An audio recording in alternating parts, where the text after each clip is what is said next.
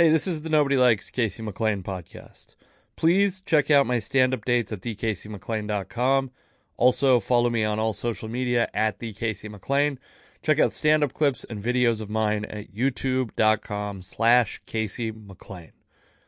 This podcast is brought to you by Anchor. Anchor is where I host this podcast. It's where the file sits. It's also a great place if you want to start a podcast where you can record and edit your podcast right from your phone or computer.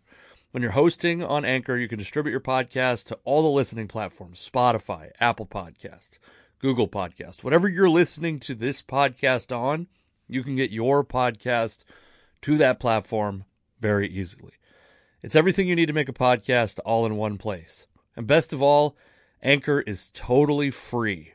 Download the Anchor app or go to anchor.fm to get started. All right, we're back. We're late, but we're back. Right now I'm doing a very professional podcasting thing, which is I'm checking to see if I talked about the Deshaun Watson trade and contract on the last episode. I don't think so. I think I just talked about Russell Wilson's trade. However, I think that the majority of this episode is probably owed to a guy who had a decent amount of influence on me as a young man. John Clayton passed away. John Clayton was an icon in Seattle. John Clayton is if you don't know, is a sports journalist. Most recently worked for ESPN Radio. But he wrote, I know he worked for the Tacoma News Tribune, but when did he start there? So he started at the Pittsburgh Press. Looks like 1986 he moved to Seattle to cover the Seahawks for the Tacoma News Tribune. Tacoma's the city I live in. That's the newspaper I grew up reading. Just a couple of weeks ago, I had Danny O'Neill on, another guy who wrote for the Seattle Times, who I grew up reading. And it's sad. Also, I guess I'd say this. Like, there's certainly a point in John Clayton's career where I felt like maybe there was some degradation of his skills or some lack of evolution. I think there's probably valid criticism of I don't, like, my dad wasn't a huge fan of John Clayton in the later years. Maybe he was a little bit of like a football cheerleader or whatever. I grew up that dude he was on, so this was like before we had even an ESPN affiliate in Seattle. We would get his Saturday morning show, the John Clayton Show. And I used to call into his show. When I was like very young, like 10, 11, 12, I used to call into a lot of sports radio shows, especially after big trades and stuff. I've always been obsessed with the transactional part of sports. And John Clayton was the guy delivering the message a lot of the time, at least some analysis. There was a dude, I remember his Saturday radio show. I would listen to it while I was mowing the lawn a lot, or if I was doing like work around the house, chores around the house, I'd have John Clayton on in my headphones or on a radio.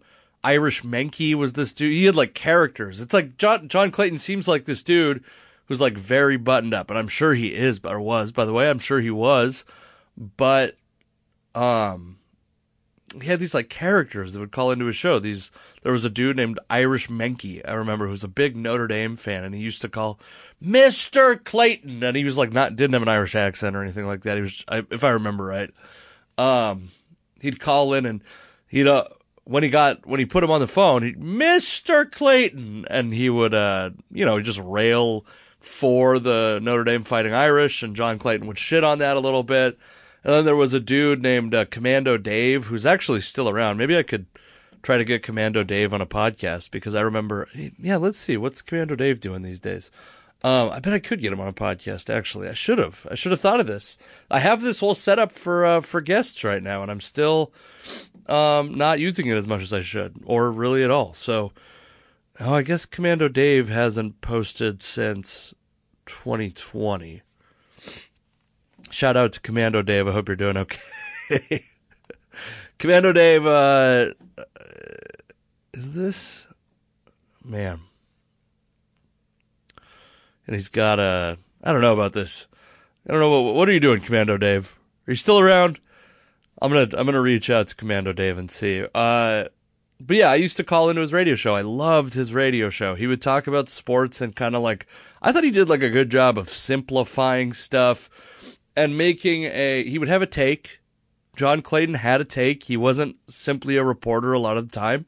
He was offering some analysis or some opinion. But it never felt like, from John Clayton, it never felt like angry or agenda-driven. Just matter of fact, sometimes maybe too simplified, but matter of fact. He made the funniest, by the way, Sports Center commercial. The one where he's wearing the, like, basically it's a bib that looks like he's wearing a tie for, like, a remote spot on Sports Center.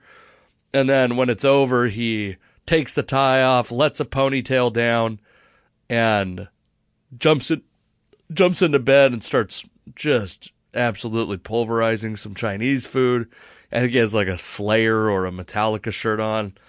I think in reality, if I remember right, he was a big funk fan, but there was like a before internet rumors were a thing, there was a rumor that he had a ponytail.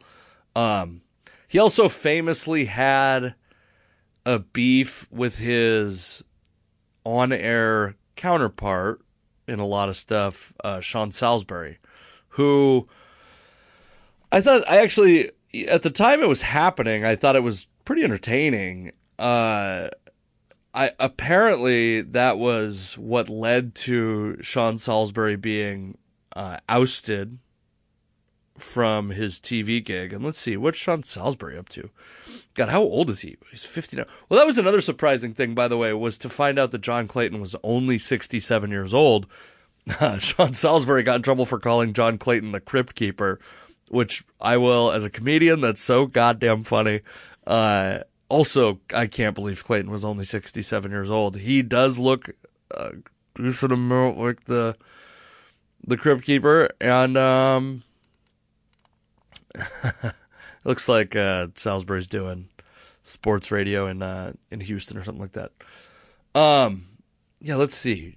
Where do they reference this Crypt Keeper thing?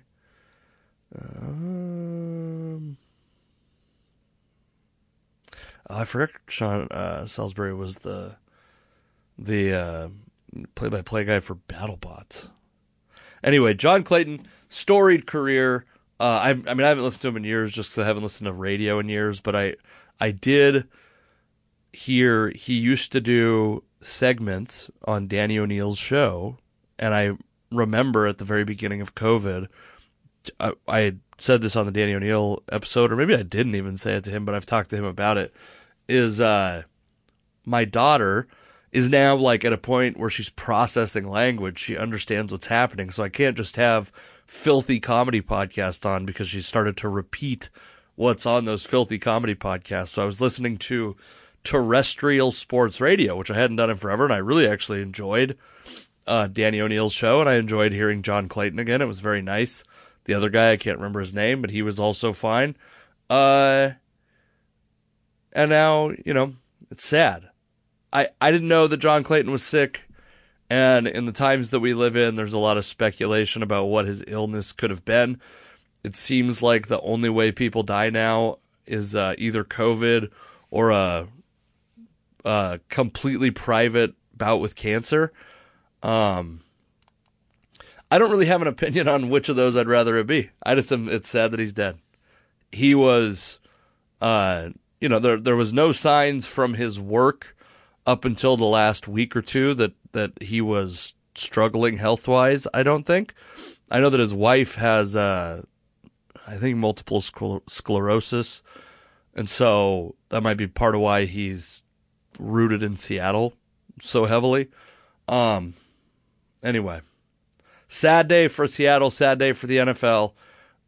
John Clayton, truly a Seattle legend. A lot of people don't realize that he's He's spent most of his career in the Seattle area. And, I mean, I guess this is what it's like to keep getting older, right? Is the people that you admired and loved and the people who inspired your attempt at a career path. I originally went to college to do broadcasting and, written journalism, and for sports specifically. And part of the influence is a guy like John Clayton. And these guys, there's, less of the guys you knew. There's never more of the guys you knew. It's an inevitable part of getting older. I'm 35 years old, born in 86. To be honest with you, I think I might have been the only kid. I think I listened to sports radio. I might have listened to the most sports radio of anybody in my school. In fact, I can't even imagine that it's possible that somebody listened to more sports radio than me. Anyway, so, the Deshaun Watson trade. I think so. Cleveland trades for Deshaun Watson. They trade quickly. The Russell Wilson trade becomes no longer the largest draft pick compensation. Although I don't know that on the draft value chart, and obviously there's picks in the future.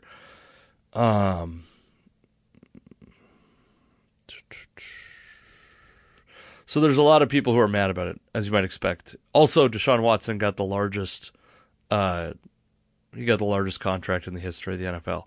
So he got traded for each of the next 3 years, the Cleveland Browns' first-round pick, a third-round pick next year, and a fourth-round pick this year and in 2024.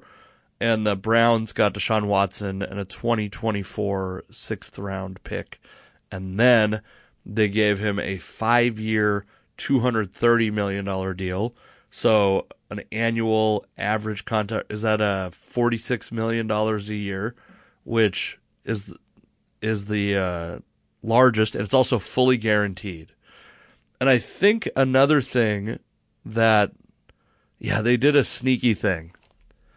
They did a very sneaky thing that I don't even actually necessarily, I'm not completely certain that I hate it, because I know we don't like Deshaun Watson, but there's a lot of people out there that are union advocates who also hate the NFL and will get mad that Deshaun Watson had this happen. So they changed Deshaun Watson's base salary in 2022 from whatever it was going to be, or whatever you would have expected from a contract like that, to $1.035 million.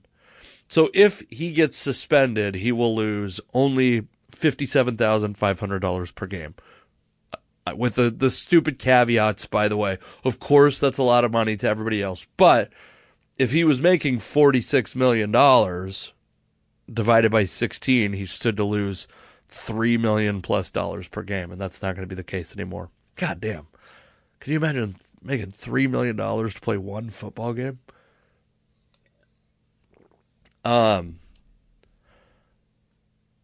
I think that the other thing, and I might have talked about this a little bit,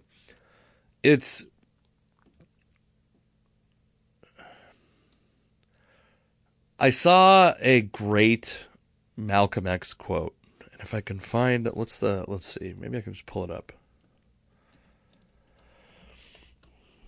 I think this is it. This is a Malcolm X quote. By the way, I'm not like telling you that I think Malcolm X is the perfect civil rights figure by any means. I think this is a good quote to keep in mind when we're talking about all this. And I think while you're consuming media in general, I think that this is a very good quote to keep in mind. The media is the most powerful entity on earth. They have the power to make the innocent guilty and to make the guilty innocent. And that's power, because they control the minds of the masses. And I've read some details of the accusations against Deshaun Watson, but I would not put it past the media to have sensationalized or to not have done their due diligence. There's a lot of perverse incentives here. And I'm not even talking about, by the way, the women who came forward accusing Deshaun Watson. In fact, I think that if some of these cases get dropped with no settlement, and you want to feel sympathy for the women who made those accusations, I think that's still fine. I think that it's the attorney's job to not allow that person to face that embarrassment for no compensation. I think there's a very good chance, just on the probability of there being 22 accusations deemed credible by an attorney to take to civil trial, that there's credibility to these accusations. I also think it's impossible. I wasn't going to talk about this, but I want to read the definition of McCarthyism. Man, we really did. I let this devolve. This is my mistake. This is the definition according to, what is this, dictionary.com? Is it dictionary.com? Oh, the Oxford Languages Dictionary? Yeah, okay. The Oxford Languages Dictionary. McCarthyism is a noun, a vociferous campaign against alleged communists in the U.S. government and other institutions carried out under Senator Joseph McCarthy in the period 1950 to 1954. Many of the accused were blacklisted or lost their jobs, although most did not in fact belong to the Communist Party. And now, let's read the definition, first paragraph from Wikipedia on cancel culture. Cancel culture, or call-out culture, is a contemporary phrase used to refer to a form of ostracism in which someone is thrust out of social or professional circles, whether it be online, on social media, or in person. Those subject to this ostracism are said to have been canceled. Now, if Deshaun Watson committed a crime, and just because he was acquitted, or not acquitted really, but the grand jury decided not to move forward with an indictment, and maybe that's even the wrong legal terminology, that doesn't mean he was actually innocent, but if he'd committed a crime, sending someone to prison for a crime is not cancel culture. In fact, sending someone to a civil trial and taking millions of dollars from them is not cancel culture. Because we do have in that system, inside of that system, the civil litigation system, there are standards and definitions that mean something, and maximum and minimum punishments, and guidelines for juries and for judges and for attorneys and all that stuff. I'm not saying that every person in the United States gets a fair trial, but I think that it's more fair than what's happening in public discourse, obviously, and having any kind of, there was I watched Ryan Clark and some, by the way, go to Deshaun Watson's Instagram. It came up as a recommended Instagram for me. So I went to see if there was anything about the contract. He had posted something about it and then limited the comments to, it's very obviously limited to verified and only positive comments. I'm sure they are heavily censoring whatever people have attempted to comment, even that are verified. However, some people who you may have some affection for in sports commented positive things, including Ryan Clark, who is on ESPN, and who, was a former NFL player. I went to Ryan Clark's Twitter account to see, are people mad about this? And yes, they were. Yes, they were very mad about it. But that's we're supposed to be allowed to have different opinions. I got that Malcolm X quote, by the way. Also, I'm sick and I don't think it's COVID, but it's the first time in a long time I've been worried that something was COVID. I have 2 comedy shows this weekend and I'm like, fuck, they had both pay pretty good too. I don't actually feel bad. I just have a stuffy nose, which I don't think is necessarily a COVID symptom, and a little bit of a cold that I feel like is on the end. I feel like I'm on the end of it, but anyway. It had a little slight uptick today.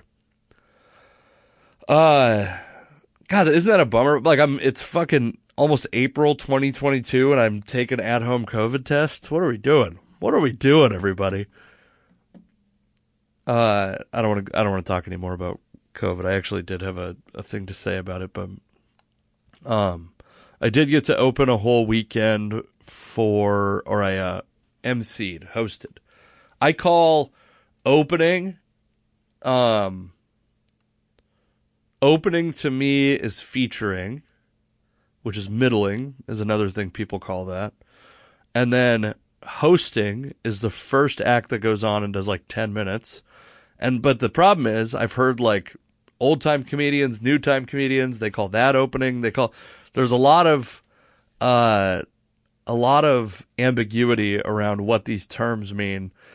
So I hosted for Chris Porter, who I actually featured for last year. I think I said something on the podcast about it. It was a very fun weekend. I'm working on a new joke. I have, because of Chris Porter, because they came to see him in 2021, and earlier than that, but not with me there, I have made probably my two biggest fans in comedy. These two folks, that they are the only people to ever contribute to the Anchor.fm, whatever, like you can be a bigger fan somehow thing. I'm not going to say, Backwards Trevor, I think, that's the code name. Backwards Trevor and his wife, we got to come up with a nickname for you, lady. If you listen to this, or, Backwards Trevor, if you listen to this, we got to have a code name. You know who you are, Backwards Trevor. Anyway, I also, I've made a couple comments about Backwards Trevor taking his donation away. And I completely forgot. It's just funny to me. It was just a funny story. I don't care if you contribute any money to the old, not yet. At some point, if enough of you listen, I'd like to make a little bit of money off this podcast. But at this point, it's just me vomiting words into a microphone. But I'm eventually going to switch to, like, I'm going to start doing some other stuff on some other outlets. And I think I'm going to end up on Substack is my guess. Substack just put out a mobile app for iOS. So that's the reason I wasn't doing it before, is because I don't really like the way Patreon is set up, but they had an iOS app, or they had a mobile app. I don't think Substack has an Android app yet. But now that they do, I mean, go check out my buddy Gabriel Rutledge has a Substack that's very good. I've heard some rumors that there might be some new but familiar content popping up on those pages, so go check it out. Anyway, very fun time. I had a very fun time opening for opening/hosting. Can't allow myself that thing for Chris Porter. I don't have any other great comedy stories. I got to bring a buddy of mine, a newer comic, to this room that I learned a lot in before the pandemic, called Trenchers in Renton. If you ever have a chance, by the way, go check it out. If you're a comedy fan and you like comedy club comedy, you owe it to yourself, I think, one time to go see a show in suboptimal conditions. Doing comedy in a comedy club is like living in a humidor. Like, this is climate controlled. There's somebody, in a bar, when someone heckles, as the comic, you have to deal with it. At a comedy club, they've been told 17 times before the show not to heckle, to stay off their phone. If they do heckle, a lot of clubs, they'll get talked to a couple times, and they might even get kicked out of that club if they're being too obnoxious and affecting the comedian and the people around them. At a bar show, that's very infrequent. It's very infrequent that someone gets kicked out of a bar show. And so, go check it out. I think you owe it to yourself to go check it out. A good one is Trencher's Comedy Night in Renton, Washington. And it's everything that makes bar comedy challenging, everything that makes bar comedy fun. And also, by the way, they get like pretty good comics. It's not an open mic. Don't go to an open mic.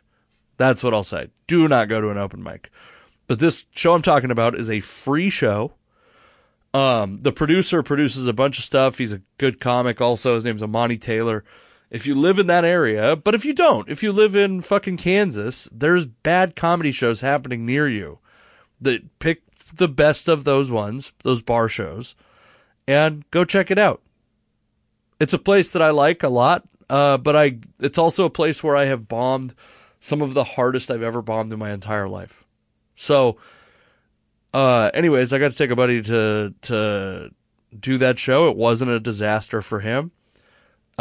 He got to watch me go up there was one comic in between us who didn't do very well. And he got to watch me go up and eat shit for about, the booker is very nice to me because we started at similar times and I've gone to this room a lot. I like it. It's a great place for me specifically. I don't know if it's good for everybody, but I really enjoy going to this place. It's a good challenge. Usually I can do 10 or 15 minutes. This is one of those shows where the lineup wasn't so packed that he goes, hey man, basically do as much time as you want. Like I'll light you at 8 minutes, but just do as much time as you want within reason. Like if I did 45 minutes, I probably wouldn't get to come back the next week. But I was about 6 minutes into my set. I was like, oh, I'm doing 10 and getting the fuck off this stage. And at about 7 minutes into my set, I finally won him over. It took 7 minutes to win him back, but this is the kind of thing that's like valuable to me, is to go, I'm just eating fucking shit. And it's also like eating shit on, I just want to try a new joke. That's the reason. There's I want to try a couple new lines. Another thing that situation will do, by the way, is it'll make you kind of think on your feet and try to think of like new tags or new lines, new jokes. You guys probably know what tags are, or if you don't, they're little jokes that you tag on to a joke. It's pretty self-explanatory. Anyway, you like kind of are forced to like, maybe you say the thing that you're like scared to say normally because it's too offensive. But in this place, like for example, my rule with bar shows a lot of the time is like, I know they're not going to give me the opportunity to like build tension. They're never going to give me enough air to like truly build tension. They're never going to give me enough time where they're listening, they're paying attention. But they will respond to like dirty stuff, loud stuff. When you're acting stuff out, they'll respond to that. A lot of times though, the bar audience that's there for a free show is not into like super dark material. And I got frustrated at about 6 minutes that I wasn't winning this crowd back over. And I was like, okay, I think I said it into the mic. I'm just going to do the darkest shit that I have. And then I did 2 consecutive jokes that are like so dark that I couldn't even continue to follow them with dark stuff. I don't have enough dark stuff. So I said the most dark things that have ever been in my act. Neither of these jokes are in my act, but I was like, let's try it. Let's get something out of this set. And that won him over more than anything else. So comedy's very confusing. All right. I want to do voicemails because it's been a long time since I've done voicemails. Please come see me do comedy. I guess I'm in Auburn, Washington. I'm Auburn, Washington, Moses Lake, Pasco, Kalispell, Montana, Austin, Texas, Louisville, maybe Appleton, Wisconsin. I have my doubts, but maybe Appleton, Wisconsin. Please come see me perform stand-up comedy. Thank you for listening to this podcast. Wait, what am I doing? We got to listen to these voicemails. We haven't listened to voicemails in a while. Send a voicemail to 253-237-3217. And let's hear this one. Yeah, hi, Casey. Bryce here. I was just rewatching one of my favorite movies, Seven, and it occurs to me that nobody ever really talks about the real tragedy of the film. The fact that Detective Mills, the Brad Pitt character, he's never going to be able to go out to eat for dinner again. I mean, seriously. Do you want to be the waiter who walks up to him and says, "Would you like a box?" Not me. No way. I'm not going to do it. And going out to dinner is one of my favorite things. It's a tragedy. And, I know what you're thinking, Bryce, you're insensitive. What about Mrs. Mills? Well, we all know there's candles you can buy now to help you remember Mrs. Mills. Look it up. It's true. Anyway, I just thought I'd point out that a tragedy from the film. That's just my personal thoughts. Thank you, sir. Listen, I think he's right. I think Bryce is right. I cannot imagine. If I put myself in that moment, I can't even imagine. I'm standing at my wife's funeral, and I'm like, "Fuck!" Not only do I have to bury my wife, sad. I'm very sad about this. Let's not take away from that sadness. It is very sad, and I think that one miscalculation that Bryce is making here, he's talking about the Gwyneth Paltrow vagina candle, I believe. And first off, I don't think those candles are for fucking. Second off, this presupposes that Mrs. Mills has implanted her scent into one of these candles. And I got to tell you, I suspect it's illegal to put post-mortem to inject vagina pheromones into a candle. I don't know. I haven't read. Listen, I'm not a lawyer, civil or criminal attorney, neither. I'm neither of those. But my suspicion is that at the time that his wife has passed, he might have missed the vagina candle boat. And again, I don't think you fuck those candles. I think you're smelling those candles. So I do agree, though. An unspoken tragedy of having your wife's head delivered to you in a box is never being able. Maybe that's why the term doggy bag exists. All right, thank you for listening to the podcast. 253-237-3217. The Casey McLean on nearly all social media platforms. Watch Baby Wait on YouTube. It's a 30-minute, 25-minute EP that I put out. And by the way, I think it'll come out on audio. April 1st is what I'm aiming for. And then pump that. If you can, I would love it. Thank you for listening. Thank you for coming to see me do comedy when you do. I hope that you're happy, and I rest in peace, John Clayton. All right.